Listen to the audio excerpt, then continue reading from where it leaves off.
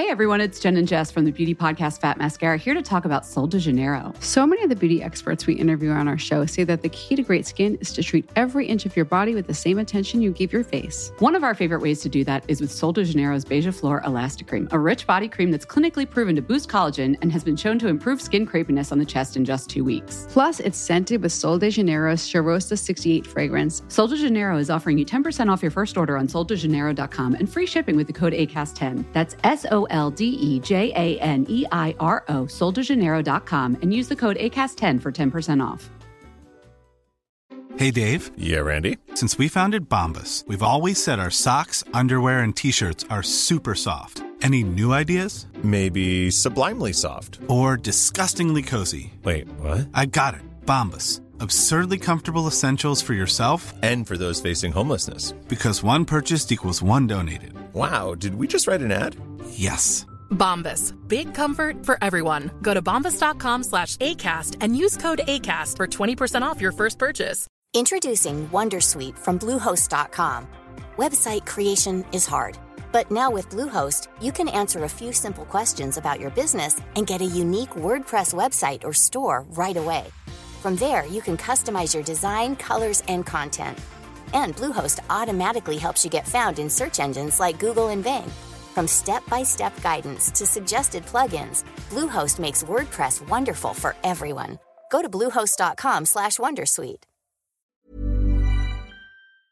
This episode of Scoop B Radio is brought to you by Green Line Movers. Green Line Movers is New Jersey-based, East Coast branched. Visit www.greenlinemovers.com. Being one of the most trusted names in moving service, you'll get first-class treatment for your belongings for both your residential, commercial, and flat-rate moving needs. Your moving process with Greenline Movers is in 3 easy steps. First, call 973-362-5736 to get your free of cost estimate. Secondly, you'll get your estimate. And lastly, once you get your moving date, you'll be packed up and ready to move to your destination. Seems pretty easy, right? Well, what are you waiting for? Pick up the phone now and call 973-362-5736. And while you're at it, tell them Scoop B sent you. Scoop B Radio. DJ Manny. L. Scoop B Radio. You know it's official if Barry Bonds said, yo, the best in the business. That's word to Scoop. You either tuning in or reading the word from Scoop. He give you the business. He show you the proof. If Scoop B say it, you know it's the truth. Sports and entertainment, he give you the mix. Some of the biggest interviews, he give you the fix. On iTunes, the #1 podcast, the Jordan, the journalist, the GOAT, so why ask? Watch out, if he know about it, if he naming them, ScoopD.com, do numbers like Chamberlain. Pin game is a gift, got the gift to gab. If he say it is gospel, it's as simple as that. Now pay attention and you can see the way it go. Enough of this talking, this is Scoop B Radio. You're listening to Scoop B Radio. Get on his Instagram now. Follow him. At Scoop B, follow him. Yes, sir. You're listening to Scoop B Radio with Brendan Robinson. Scoop B Radio. In the airwaves, on the plane, on the train, everywhere you need to be. I am Brendan Scoop B Robinson. Make sure first and foremost you follow me on Twitter at Scoop B, Instagram and Snapchat at Scoop_B. And make sure most importantly that you are subscribed to the Scoop B Radio podcast. 3 million subscribers and 3 million streams annually. And one of the reasons why is because we got newsmakers that come on the show. No different here is we've got NBA champion, NBA or Naismith Hall of Famer, none other than Gary Payton. What's going on, GP? What's up, Scooby Big Bang? Let me tell you something about yourself, though, baby. You was just flowing right there, boy. You got a mouthpiece on you, boy. You was flowing, man. Listen, I like that. Listen, man. Listen, when we got legends in there, we got to make sure that we getting this thing right. And, you know, to me, I'm elated to have you on because I've been trying to get this done with you for about 3 years. This is commemorative. This is celebratory. It's Gary Payton. He's a good player, but he's a rookie. And most rookies aren't very smart. Gary, tell us what a rookie does. A rookie waits on the veterans, hand and foot. He shines their shoes. He buys them lunch. He carries their bag. He washes their cars. For a rookie, Gary's pretty smart. You missed the spot. you're no chopped liver. This is a big deal. Appreciate it, man. But I don't know why it took you 3 years to get me, man. You could have got me before that, man. What's happening, man? You got to answer your phone. My bad. Sometimes, man, I don't see a number I know, man. Now I got you up on here. I got you on speed dial now, so you good. Yes, sir. Yes, sir. Listen, man, when I was preparing for this interview, there are so many things that just run through my mind from my childhood. I'm not going to tell your age, even though they can Google it, but there are a few things that I think about. One, I always thought it was cool that both you and Dennis Rodman kind of had like these sneakers that were different because they were like to the side. Like you had the strap to your side. That's the first thing I think about. And then I did some research and I realized that you were kind of wearing low tops early in the game. And literally you live up to your nickname because your sneakers fit like a glove. Right. Scoop, that's what it was game, man. I didn't like high tops over my ankles. So when the Nike came to me and they was like, man, what kind of shoe you want? I said, man, I can't have nothing with my ankles, man. If I get any shoe, I want to support on a low cut shoe, a mid cut, where it's going to support my ankles and I want to be free. Because that's the way I was, man. It was just like I wanted something to fit on my feet, just like it fit on my hands. And the way I played defense. So we went into the lab. We created a low-cut shoe, had a monkey paw in it that grew with my ankles, and I loved it ever since. I didn't ever tape. So that was the game for me. No tape, no nothing. I just wore 2 pairs of socks, and I went out there and got busy. You know what I'm saying? And fortunately, I never got hurt. Yeah, and I look at you and I look at Sam Cassell. Like, y'all were both very picky. You guys were teammates in Milwaukee. Y'all were very picky about your shoes. Like, he always wore mid-cut shoes. Right. That's Sam. See, we you two real ones. You know what I'm saying?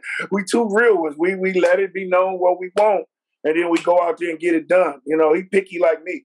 Me and him, when we was in Milwaukee, he only could eat a certain food. I only could eat a certain food. So we was picky that way, man. So, but that's my boy.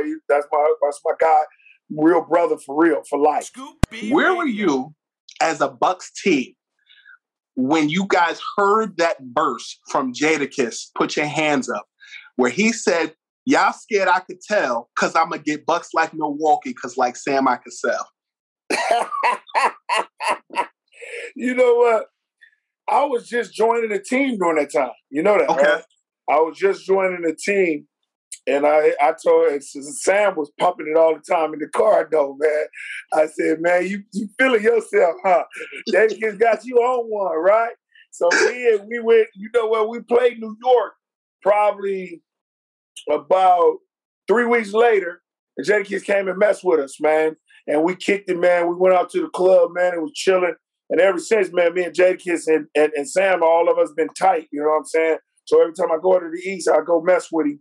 So it was like, man, that's live when somebody puts you in a verse, man. When a rapper puts you in a verse, any NBA player, if you get a verse, that means you doing something. That means somebody like you, man, and you live. You know what I'm saying? That was the slick line, but I'm going to take that and raise you this. Where were you the first time you heard your name in a rap song? That was my boy Too Short. You know what I'm saying? Sir. That was my boy Short. You know what I'm saying? But we used to kick it all the time. He used to be at my house. Again, after the basketball games, when I used to stay over, we'd go stay. We just go to my house in the hills, and we would play NBA jams on the pool table and everything. Gamble, shoot, all that, shoot dice, everything. We used to do everything. So that was my first verse, man, when my boy Short gave me love like that. Funny you bring up NBA Jam. So I had the voice of NBA Jam on Scoop B Radio, and he told me, a birdie tells me, in addition to him, that there are a few NBA Jam cabinets that actually have you and MJ in the game, and that you hold one, and MJ might hold one because MJ wasn't on the game. Do you hold this 4? I got 4. I got 4 NBA Jams, but the one with me and MJ, I got one of them. Really? Yeah. So I was, I'm a big game arcade game dude. Mm-hmm. I like the big games. I don't play PlayStation or Xbox. I don't do none of that. I got all the big games. I own about 50 of them. You know what I'm saying? So I got all in my houses everywhere, man. So I'm just doing it. I got like pinball machines, all that stuff, man. I got the old school everything. And when it came out, man, I had to keep them. My kids like them. So I was just like, man, let me get them all, man. And then I got the Blitz, the Tecmo Boy. I got all that crap in arcades, man, in big old cabinets. So I like it. But I own 4 of the NBA Jams. So, Gary, I got some questions about this NBA Jam because, like I fell in love with the league in '91. And I remember being a childhood reporter sitting in the locker room with you at Continental Airlines Arena with both you and Vin Baker back in the day. I was 12. And I remember NBA Jam and just the Bulls and the Sonics and Jazz and all those being a part of my life. I understand that you and Ken Griffey Jr., I believe Ken Griffey Jr. is a big gamer as it relates to NBA Jam. You have the cabinets. Did you play against Michael or Ken Griffey Jr. with those NBA Jam games? No. You know what? Me and Ken, we played in Seattle at a bar called Julian's. Mm-hmm. We used to go there and it was a pool thing. Mike, man, only game I played with Mike was pool. We used to shoot. He real competitive and I could shoot and he could shoot. We used to spend a lot of money going back and forth gambling, but I never got the opportunity to play either one of them in these games, man. I would love to play Mike to see if he had some skills on there because I was pretty good in that. You know what I'm saying? I used to get on that NBA Jams and turn it out, and I just want us to be on fire. He's on fire! You know what I'm saying? I used to love all that. So did they actually, because again, nobody has this, so I pardon me for prodding, but did they actually with the voiceovers, like say your name, like Hefe, Peyton, Jordan, like... Got all that. They got all that. And then you can get cheat codes. You can get all the things. You can make your head real big. When your head real big, you can push more harder. You can be on fire, unstoppable. You can run down. When they made my head real big, I used to rip everybody. It was hard for me to do it. And then you would have to get me off of that so that I can go back down to size and then go back to playing regular. But it was nice, man, because you can have 4 players play. Sean, if me and Sean was on there, I have Sean over the house. He'll play himself. I'll play me, and then the kids will play against us, and we'll go at it, man. But it was a heck of a game. There's talk that game could go into the Basketball Hall of Fame. Do you co-sign? It should. That was the greatest game, man, because you had 4 different players. You could start off with 2. Then you could sub any one of you want to. You had your 4 top players on that game. You could sub. I mean, Chicago had Pippen, Jordan, Kukoc, and Dennis Rodman. You know, the Jazz had who they had? They had Malone, Stockton, and then I think they came with Ostertag, and then they had one more guy. I don't know who the other guy. Hornacek. They came with them, man. So they was pretty good. Seattle had me, Sean, Detlef, and Sam. You know what I'm saying? So we was kind of deep, man. You know what I'm saying? We was all right. And then you could sub players and transfer them on teams at times, man, if you knew how to get into the game. You know what I'm saying? You could put other people on other teams. My kids was doing that stuff, man, because it's always cheat codes and all this stuff. Gary, does Zion Williamson remind you of Shawn Kemp? Very much. Me and Sean talk about this all the time. We had an interview about this, and people was telling me who this guy reminds you of this guy.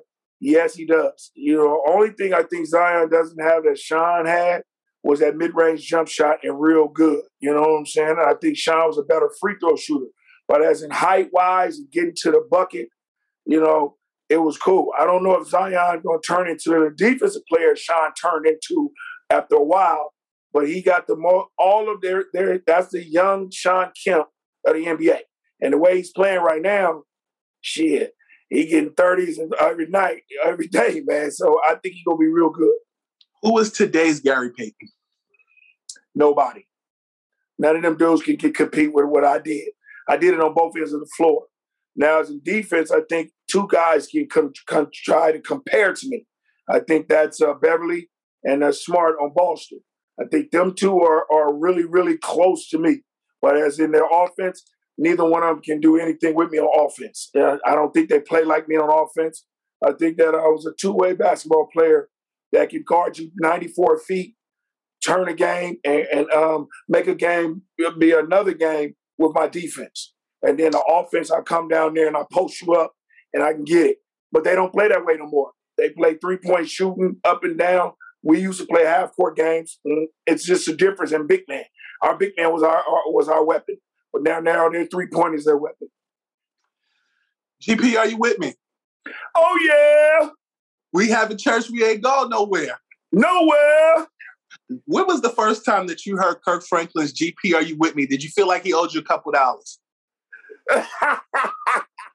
You know what? I thought he was really talking about me at first. You know what I'm saying? And then, when they started saying God's people, I was like, oh, wow, I get it, man. But it was a good song for me, man, because everybody do that with it all the time. GP, are you with me? You know what I'm saying? They always started. It's a good thing to have the initials of God's people and Gary Payton. You know what I'm saying? It was just fortunate that, Kirk Franklin made it like that. I thought it was about me at first, but it's even better to even see that. And then I get love all the time about that. You know what I'm saying? Just what you just did. A lot of people always come up to me, always saying that. But I feel honored to even be thought about in his song like that when he was doing a gospel song. And then the public address announcer would say, GP, are you with me? Back in Seattle. Yes, he was. It was all good. I told you I was having everything jumping for me, man. And they would play the song every time I get a 3-point play with my card thing. They used to, because I was fast going down the thing, and then they'd be like, GP, are you with me? So it was good, man. I had a lot of stuff, man. I love Seattle a lot. What would it take to get another team in Seattle? You know what, Scoop? I think it's going to happen in about another 3 years. I think that all the people are just waiting. I think Adam Silver is just waiting for the TV deal to come up and see if he can do expansion. He's not going to let another team leave another city. I don't know if you heard the rumor when Alex Rodriguez and them was buying the team that they were going to move it to Seattle, and then all of a sudden NBA came in and said, nope, we're not doing that. I don't think that's going to happen anymore. I think the only way that Seattle get a team is if a team goes broke and they got to move. They got to move.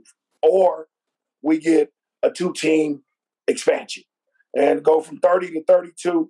That's going to take a lot. It's going to take a lot, and it's going to take a lot for them owners to agree about it. But I think that they know that Seattle is ready, and they're the first one runner-up in the West. GP, tell me something. You talked about A-Rod and ownership. You're seeing even what Dwayne Wade did with the Utah Jazz. If you had your druthers, would you pick ownership or coaching as your first executive move? Ownership. I wouldn't even want ownership. I would rather want to be the president. You know what I'm saying? I would want to rebuild a team the way that I know I can rebuild a team. With what I went through with a Seattle Supersonic team and bring in the dogs that I could get in. That means I'm controlling everything. I'm bringing in the players to do. I don't want to put nothing on a coach, because if I'm giving the coach the players, now he's got to deal with it. He's not the one who's out there playing.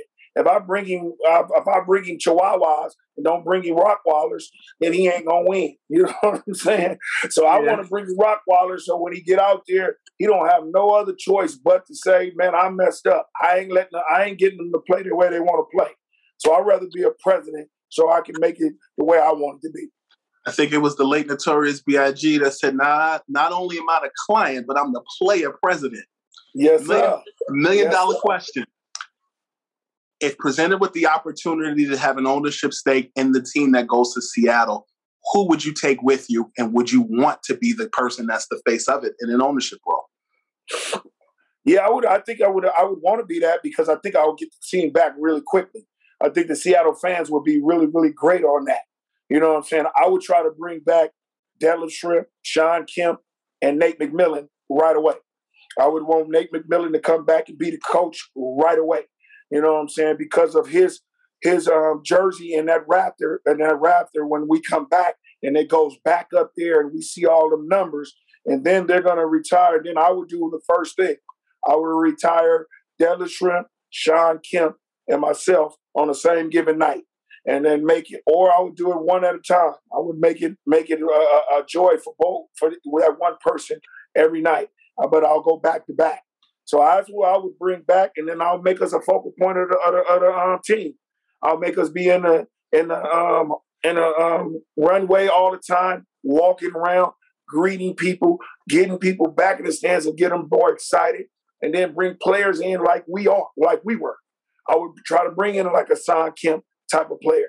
I would try to bring in like a Gary Payton type of player, a Sam Perkins or a Detlef Schrempf. And that's what I would make it, because the fans in Seattle, they remember that 1990s. They remember it big. And we got to bring it back, because if they do come back, it's going to be all start over. It's going to be all over start, and we would have to do it somewhere. Gary, we've all been bored in the house and in the house bored with COVID for about a year and some change. And, a lot of conversations have about just old teams. And in the past, I've had Kenny Smith on the Scoop B Radio podcast where we talked about that Rockets team. And, the easy question for clickbait is, if Michael had retired, would the Rockets still won those championships? And of course, Kenny has said yes, the Rockets still would have won. You've had Robert Horry say yes. Vernon Maxwell has said yes. I want to take a little flip here, because you and your Sonics had the pleasure of playing against Michael and the Bulls, and I don't want to be corny and ask, what I want to ask it specifically. So it's a two-part question. One, that Bulls team was 72. They won 72-10, and then the Warriors was 73-9. My first question for you is, do you see any comparison between that Warriors team and that Bulls team? No. I think teams are different. I mean, it came through an era.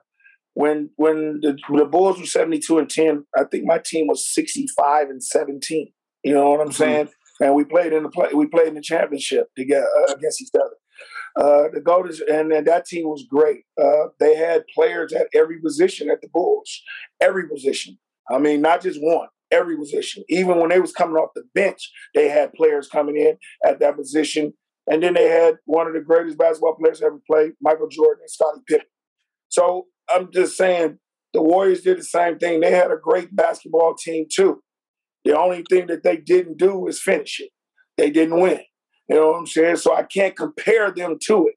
They had a great regular season. Great. You know what I'm saying?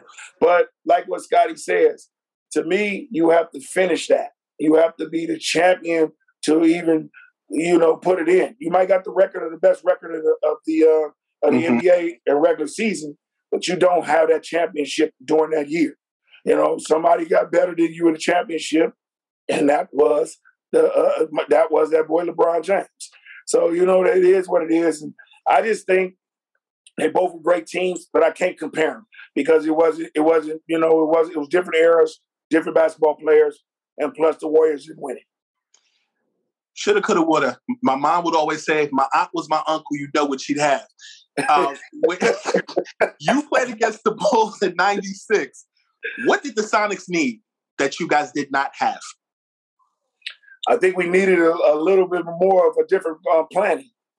That's what it was. I didn't think we didn't. We had all the players to play with them. We matched up with them very well. You know what I'm saying? Like I said, during the regular season, they won 72. We won 65. We was only 7 games behind. You know what I'm saying? And then in the regular season, they beat us in Chicago, and we beat them in Seattle. You know what I'm saying? During the regular season. Then when we come and get into the championship, I was hurt, and didn't nobody know it. So we made a decision not for me to guard it. I was just coming off of winning the NBA Defensive Player of the Year, first point guard to ever do it. Then all of a sudden, Jordan had got MVP. So the Sports Illustrated put me on the cover of it, Mission Impossible. Cannot do it. You know what I'm saying? And all of a sudden, they were putting the best defensive player in the NBA versus the best offensive player. I couldn't guard him. I couldn't guard him until Game 4, and I said, forget this injury. We down 3-0. Let's try it. We just didn't plan it right. I think we should have let me go against him from day one. We had enough offense to deal with him. Sean was good. Detlef was good. Hershey was good. Everybody was good. Sam was good. We had players. And we lost to him 4-2. I think we just didn't plan right for it. I think it would have been different if I would have started off on it. Fair enough. Jason Kidd, a guy you know well, I grew up with him. I still think he had the illest Nike commercial back in the day when they did the Gil Scott-Heron, the revolution will not be televised. You had him, Jimmy Jackson, Kevin Garnett. That was the future. We're both looking old right now. Again, I won't tell your age. If you want to know, Google it. But do you see him accepting a coaching job next season? You know what? I think Jason should have been and had his coaching job. I really did. He shouldn't have got fired from New Jersey or what happened. You know what I'm saying? This stuff is about politics. Mm-hmm. And they're going off politics with him about stuff that happened in the past. Everybody make mistakes. Who cares? You know what I mean? We giving people jobs about making mistakes about what they done did in their life a long time ago. You know what I'm saying? And you still give them jobs. This guy needs a job. I think he should deserve a job. He's an assistant coach. He's waiting. That's my protege, my little brother. I'm going to ride with him till the wheels fall off. I think he should have a coaching job. I think he should be with somebody's head coach. And I think next year they're going to look at it and think about it, and they should. They should give him a job, and he should be there. What type of team do you think he would benefit? You know what? That's hard. That's a good question. I think Jason is a player's coach. I think he can go into anyone. Memphis would be a great job for him, for a great point guard, Morant. I think Jason has to have a great point guard with him, or a veteran point guard that he can groom to be just like he was, so they can run the team without them looking over there at Jason and get these players together.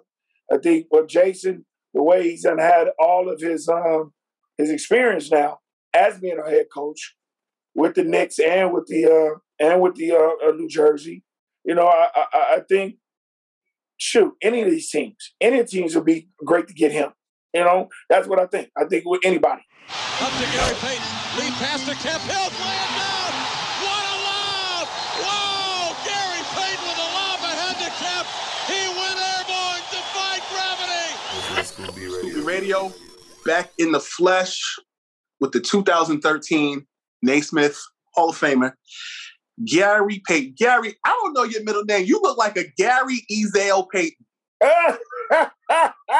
Ezell. No, I'm gonna go with the cool little white name, Dwayne.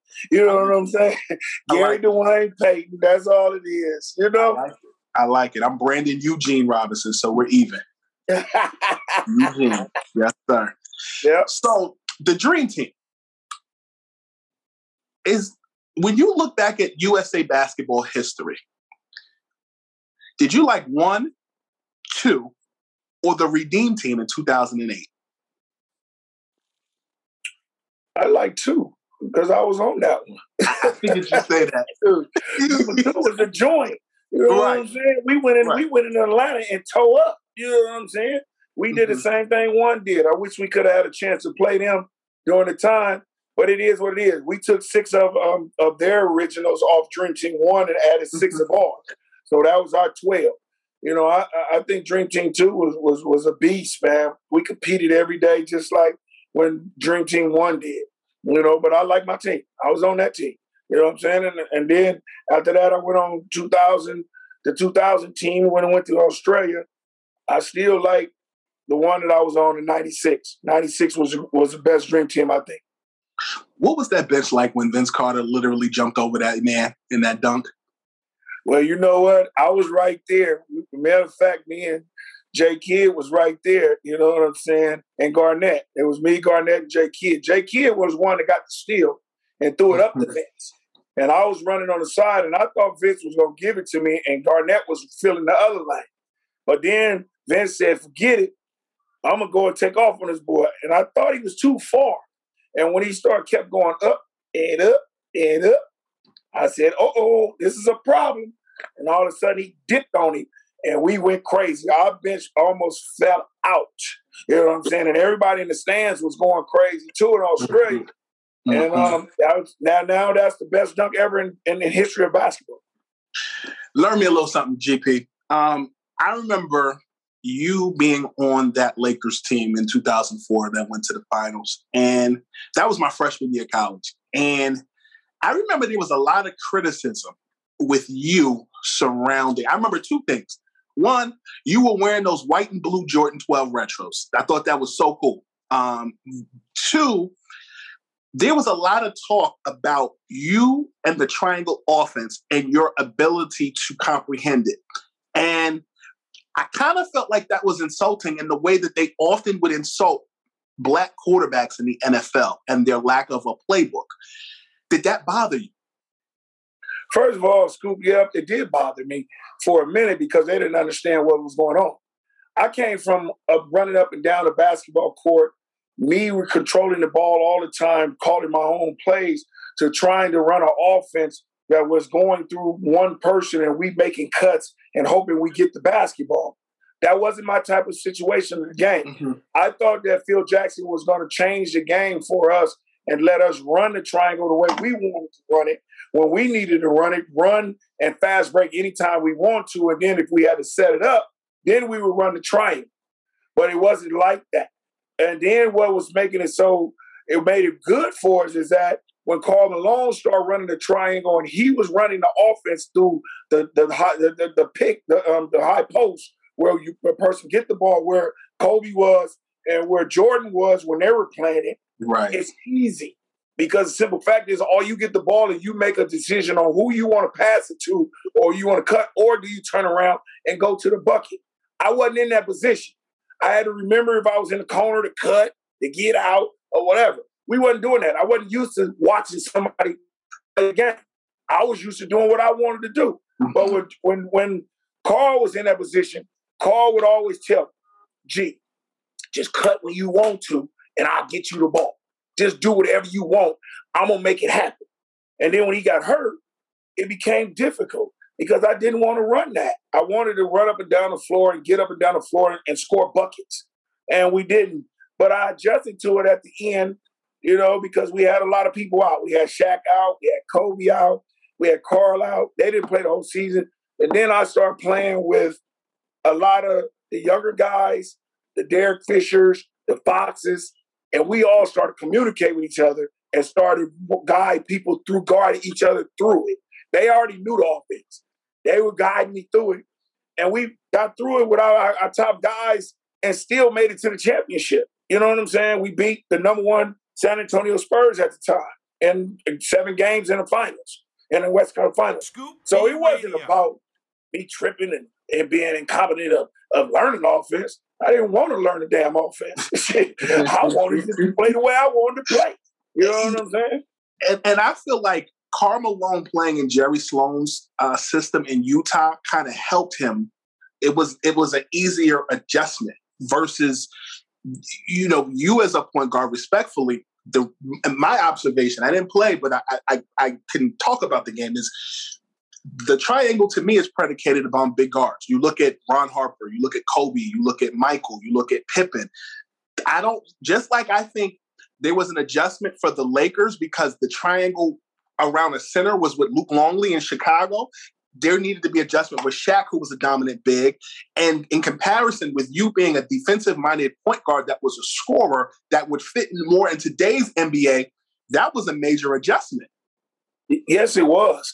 And people don't get that. You know what I'm saying? It's like I was a foreigner. I had played in the league for 14 years, and now I'm a foreigner to something else. It's just like you just took me out of my comfort zone and just threw me into something. You know what I'm saying? And I was trying to get through it, but it wasn't working for me. You know what I'm saying? I was sitting most of the time watching stuff. You know what I'm saying? But I still averaged 15 points, 15, 16 points because of me getting steals, getting out, running, fast breaks, doing a thing. The offense wasn't me. It just wasn't me. And, I got through it, you know what I'm saying, for the whole year. And then it was just time for us to move on because it wasn't going to change. So Boston, I went to Boston next.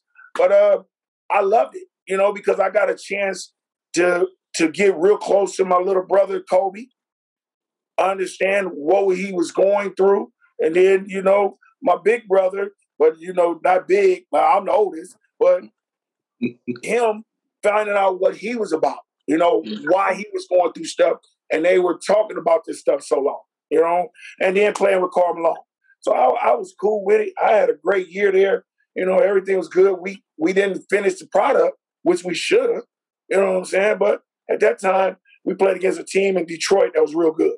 Gary, that again, I say that was my freshman year of college. You remember your first year in school, but like really and truly coming home and watching the finals, I feel like, and you might be mad, but I feel like the analysts slighted the Pistons looking back on it, because whenever Kobe would have an off game and whenever you, as a defensive specialist, I'm sure you can understand this, I feel like Tayshaun Prince played his ass off. And I feel like they always made it seem like Kobe was just struggling. Looking back on it, do you feel like many people just expected you to win and they didn't give Detroit a chance? Like, how do you look at that now? Well, yeah, they at the time, people had said we had just beat San Antonio, who was favored to win the whole thing, who was favored to win the NBA that year. And then all of a sudden, because we had got hurt and all that stuff, they were favored to win now. So when we went in there, we were the fourth seed, and Detroit was over there. Their record was worse than us, and we was the favorite, and we had home court advantage in the championship. Mm-hmm. So when it happened, they didn't give them a chance. They thought we were going to run through them because they thought we were good, but they didn't understand that Carl was still hurt, and when it started, Carl blew his leg out completely. I remember that. And that hurt us. That hurt us bad. So we thought we were good too. But then when we went into this thing, turmoil blew us up. It just like two Mack trucks. We went into a whole turmoil. And when we went to there, after we split and at home, 1-1, and we barely won the game 2, with Kobe's heroic shot. I thought about this. I said, man, we in trouble. You know what I'm saying? We're not going to beat this team. You know what I'm saying? Because we're not at the place where we need to be. And then all of a sudden stuff started happening. We weren't playing defense. Chauncey started getting hot. Then everybody started blaming everything. Then I went in the news and said, yo, blame it on me. Man, I'm getting my ass whooped. Do that. Say that Chauncey killing me. It wasn't about we not stepping up on picks, trapping him, making the ball get out of his hand. It wasn't about that. It was about me. So we did that, but we just couldn't overcome it. They beat us 3 in a row in Detroit. They beat us handily, too. We were never in no games. Never. You know what I'm saying? So I just think they didn't give them a chance, and Detroit was tired of that. They were just tired. Mm-hmm. They have good basketball players, and they played well. And we can't take nothing from them. I feel like that super team, I feel. Do you think that at the age that you guys were, meaning more so you and Malone, do you feel you guys were, like, you're known as a Sonic? Carl was known as a Jazz, legend. Do you feel like the partnership with Kobe and Shaq still makes you a super team? Yeah, I still thought he was a super team. Carl was 34, 35. Mm-hmm. I was 34. So we weren't really a bad team. I had just came off the All-Star game. Carl had just came off the All-Star game. We were still in our prime. It's just that we were in a different system that we weren't used to. You got to understand, we were the focal point of our team. Mm-hmm. We were the stars. They went through us. But we went to two young kids that was just coming up and was balling. You know what I'm saying? And we had to go through them. So we had to make that adjustment. We made that decision to go there to do that. It was good. And I just think that we just got into too much. Kobe was going through what he was going through. Right. Shaq was going through what he was going through with the organization. And we weren't just focused. I'm guaranteeing, if we don't have no problems of nothing, if Kobe doesn't get his problem and we come into the season regular, we're going to blow everybody out. I'm guaranteeing that. And then Shaq wouldn't have had no problems. Shaq, went through his problems with him and Dr. Buss. It was just stupid stuff. You know what I'm saying? But it is what it is. But we still made it to the championship with the other players. I give all them young guys, the Fishers, the Fox, the Horace Grants, I give all of them a lot of kudos. because I was the only one of the superstars to play all 82 games. Mm-hmm. And I kept them together. And we won games and stayed in there until our other superstars got back. And we were great. You know what I'm saying? So it was cool. The Brooklyn Nets are a super team. And I have seen memes in the past on social media, I'm sure you've seen them too, where people try to compare the Nets with KD, James Harden, and Kyrie Irving to your Lakers team. And, you know, there are people who feel like it can't be done. You're kind of in an interesting juxtaposition because you're a former Laker and you played on a super team, as you mentioned, and KD was drafted by the Sonics originally, and you kind of know that whole shebang. Do you think that people are doing too much by making that comparison between the Lakers of your era and the current Brooklyn Nets team? Scoop, I think people are making too much of everything that they do when they talk about who a GOAT. You don't know who a GOAT is. I mean, everybody played in different eras. You can have an opinion on what it is. It's all opinion. You can't compare us in 2004 to this team here. You can't do that because we're different players with different style, different era of basketball. This basketball going up and down. They're more outgoing. They shoot threes. Everybody has opportunity. You got things that's way different. Rules have changed. We don't play defense the same way. We don't play a lot of stuff the same way. It's all different. And I think now that the Brooklyn loses Aldridge, it might be come down. Now you're coming down a super team. You still got four good ones, but you don't know. What if one of them dudes get hurt? What if they're not playing with? What if this is it? Are they going to be able to share the ball when the playoffs come and they get down to possessions, not just going up and down? It's just going to be possessions, and referees will start calling games tight. What if they don't happen? You know what I'm saying? You know, we don't know. So I don't compare teams. They can't compare to us. They can call themselves the super team all you want to. I thought our team was just a good basketball team with 4 good basketball player Hall of Famers, which is good. When they can come with all 4 Hall of Famers like we did, then you can consider whatever you want to in the years to come. But right now, ours was great 4 Hall of Famers. It was real good. Scoop B Radio on the line with NBA Naismith Hall of Famer Gary Payton talking all things basketball. And you did get a chip in 2006 alongside Shaq, Dwayne Wade, Antoine Walker, Jason Williams under head coach Pat Riley. How difficult? Well, let me ask you this.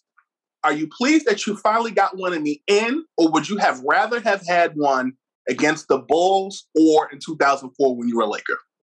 I rather would have had one against the Bulls when I was in my prime, playing against Michael Jordan, stopping all of that. And plus being at the team that really made me, who made the glove, who made the Hall of Fame me.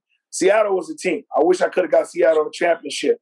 But you know what's cool? When I went to Miami, I didn't want to play basketball. Pat Riley came and got me, him and Shaq and the owner. They came and got me from Vegas. I had called it quits, you know, and they just wanted me to mentor Jason Williams or White Chocolate. They just wanted me to mentor. They told me, man, all we want you to do is come in here and keep him right.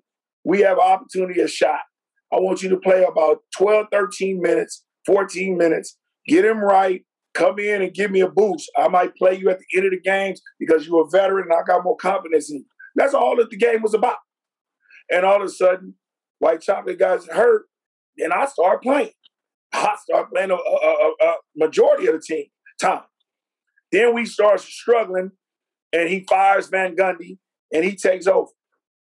Then it was me. I'm the oldest one on the team. He comes to me and asks me to help him. I started helping him. I started having meetings with the players. We started doing things. We started changing practices to early in the morning so people won't go out at night and party. We started doing all kind of stuff. And I think that was the best team as a family and being together than I ever been on my whole life. Because we was like 12 family members. I'm telling you. Our family was together. Our wives was together. Everybody was together. Pat Riley made us sure of that. And that's why we came back at the end and started thumping people and nobody could get down on us. And then we had that boy, Dwayne Wade, who I told him. I said, this young kid, I told Shaq, I said, this young kid is what we need, Shaq. I ain't taking nothing away from you. You the greatest big center I've seen in a long time. But this young kid is in a role, and we got to ride him out. We just got to do what we got to do and let him get off. And that's what we did. He started averaging 35. He took us to the promised land. And when he kicked it to us, all we had to do was make a shot and then play deep. And that's what we did. We made shots, and we won the championship. I had Shaq on Scoop B Radio last year, and I asked him to kind of detail the differences between Penny, Shaq, Wade. And I think you're in an interesting juxtaposition because I'm going to give you that OG analysis as well. You being teammates with Kobe and you being teammates with Wade, what similarities do you find between those two gentlemen? The competitiveness that they have. I think both of them are very, very competitive. And when they both competitive and they got chips on their shoulders, they can do it. Both of them make big shots. They make big shots. You know, you can give them the ball and they do the things that they do. I think Kobe was different because he played the defense of both ends of the floor. I think he was a little bit different on the defensive end. They both had dog in them. And I just think that they're similar to each other in them ways. I think Kobe has a little bit of more because of the defensive side that he went and got after it. He guarded all the great players. So I think that's where they separate. But other than that, the competitiveness that they had and the big shots that they can make and athletic ability they had, they're all both the same. Gary, tell me something. Are Jordan and LeBron comparisons fair? No. Two different basketball players. Jordan was a guy who he's going to make big shots. He's going to take the ball every time and shoot it every time he has to. I think LeBron is an all-around basketball player.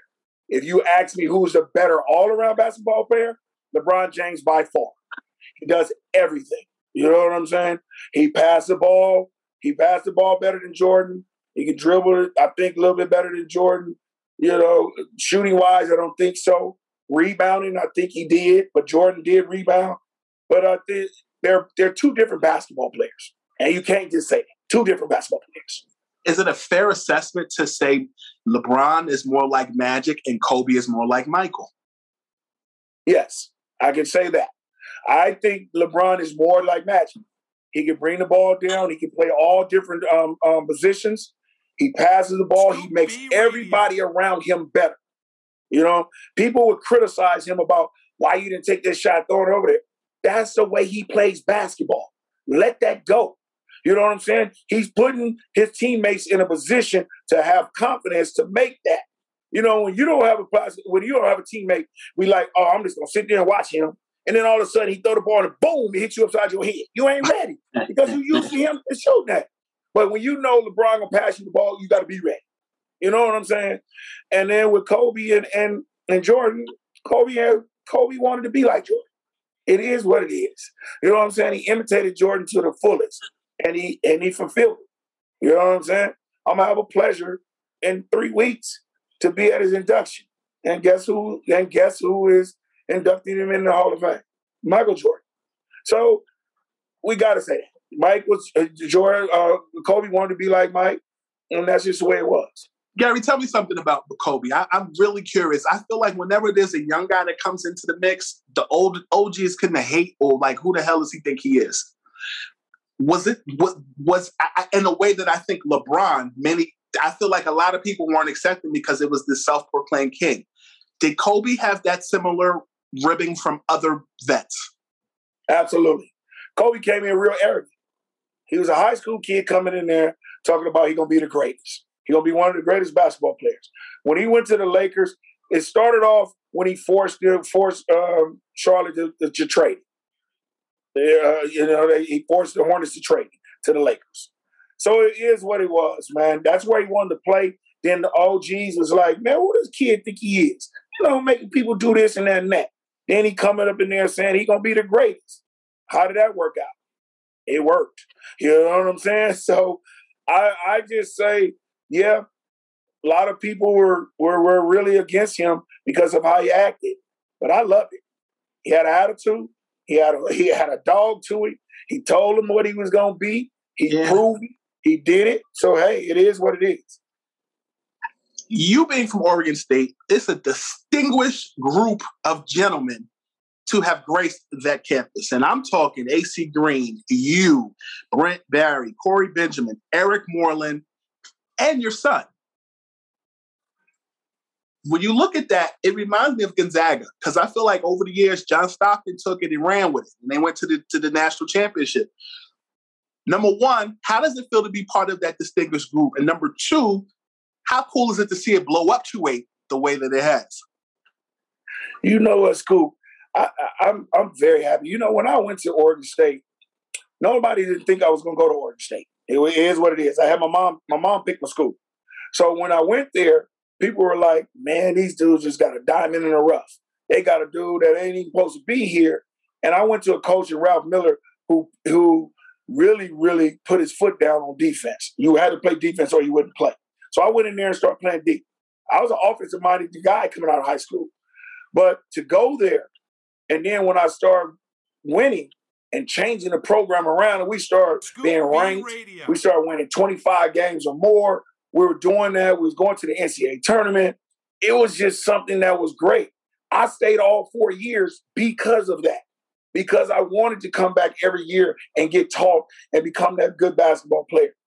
And then to see the other guys that come in after me, and AC who was before me, to see them. You forgot Charlie Sitton. You forgot all them, Ray Bloom, Brett Radford, all them guys who came before me. That was great. And I was looking at it, and now my name is up there as an All-American and one of the best basketball players ever played at Oregon State.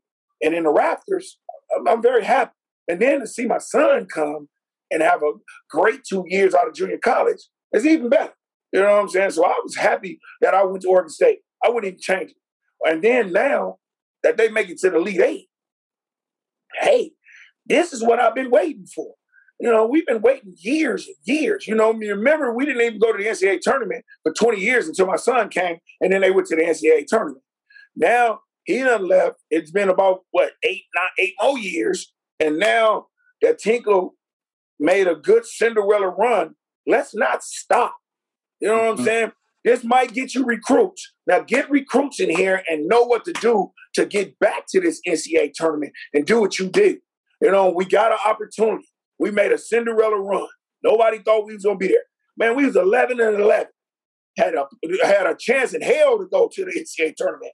And we go and win we win 9 out of 11 games, win the Pac-12 tournament, go in there and then start beating good teams.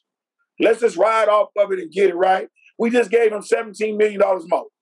Come on, man. Do your job. Recruit these guys. It's going to be easy now because it's big. You went to the Elite Eight. I remember growing up hanging with Mr. Cooper, and that's when I knew Oakland was just different. Mark Curry playing for the Warriors. Did you want to play for the Warriors growing up? Never. Never, ever, ever, ever. I didn't want to go home, man. Man, look here, man. That's rough. That's tough. You know what I'm saying? And playing in your backyard. Never wanted to go there. Never ever. It's just that it was what it was. I wanted to play for the San Antonio Spurs. You know what I'm saying? Yeah, I wanted to play for the San Antonio Spurs because of George Gervin. That's my childhood. I idolized him in his childhood as a basketball player. I had him all over my room, and he's like a pops to me now. You know, when my father died 6 years ago, he became like my father. I talk to him all the time. You know what I'm saying? And it's like that. And I had him induct me into almost everything that I've done. Hall of Fame in high school. Hall of Fame, and I got in touch with him Hall of Fame in high school, and he was knowing that I was about to come to Oregon State and be this young. He gave a little speech on the video, and they said it. And my high school jersey got retired during my time in the NBA, my first year. And then I got to meet him and everything else after that. I went into every Hall of Fame. I always call him and ask him.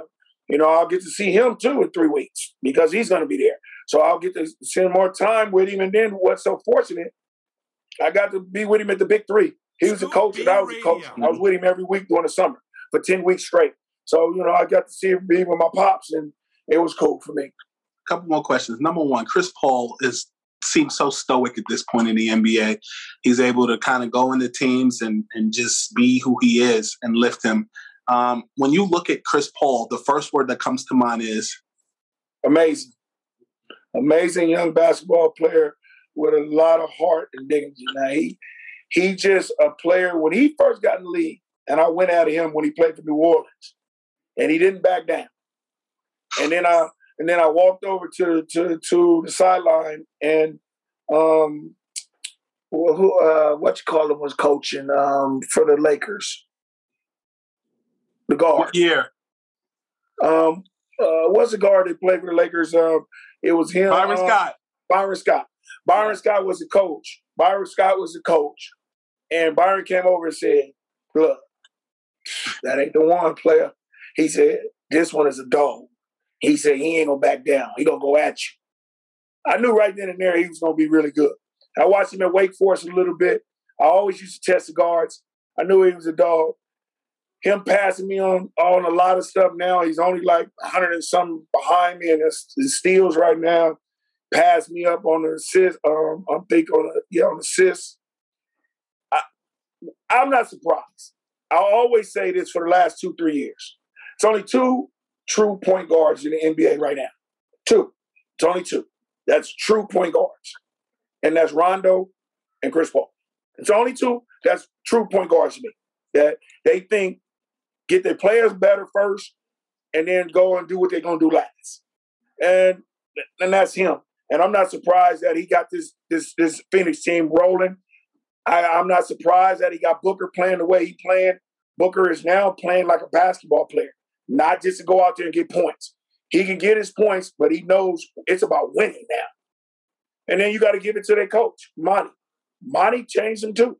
Monty went and got Chris Paul because Monty was with Chris Paul in New Orleans and knew what he can do. He knew he still had something in him, some life in him. He brought him there, and he's doing what he do. And that's why they're good. Should they? 39 and 15. That's incredible. Last question. 30 seconds. Will Damian Lillard win an MVP before the end of his career? Hell yeah. Absolutely. He from Oakland, the Bigly O. He where I'm from. Great basketball player. And people keep talking about why he don't change teams and team up. He ain't that type of cat. He want to do it on his own. He built from where we built from, this soil over here in Oakland. He want to win it on his own. He want to win it by himself. And yes, he will get MVP. I don't care what nobody say. He's going to get MVP before his career is over. You heard it first. The glove, the Hall of Famer, the NBA champion, and part-time preacher. Thank you for joining Scoop B Radio.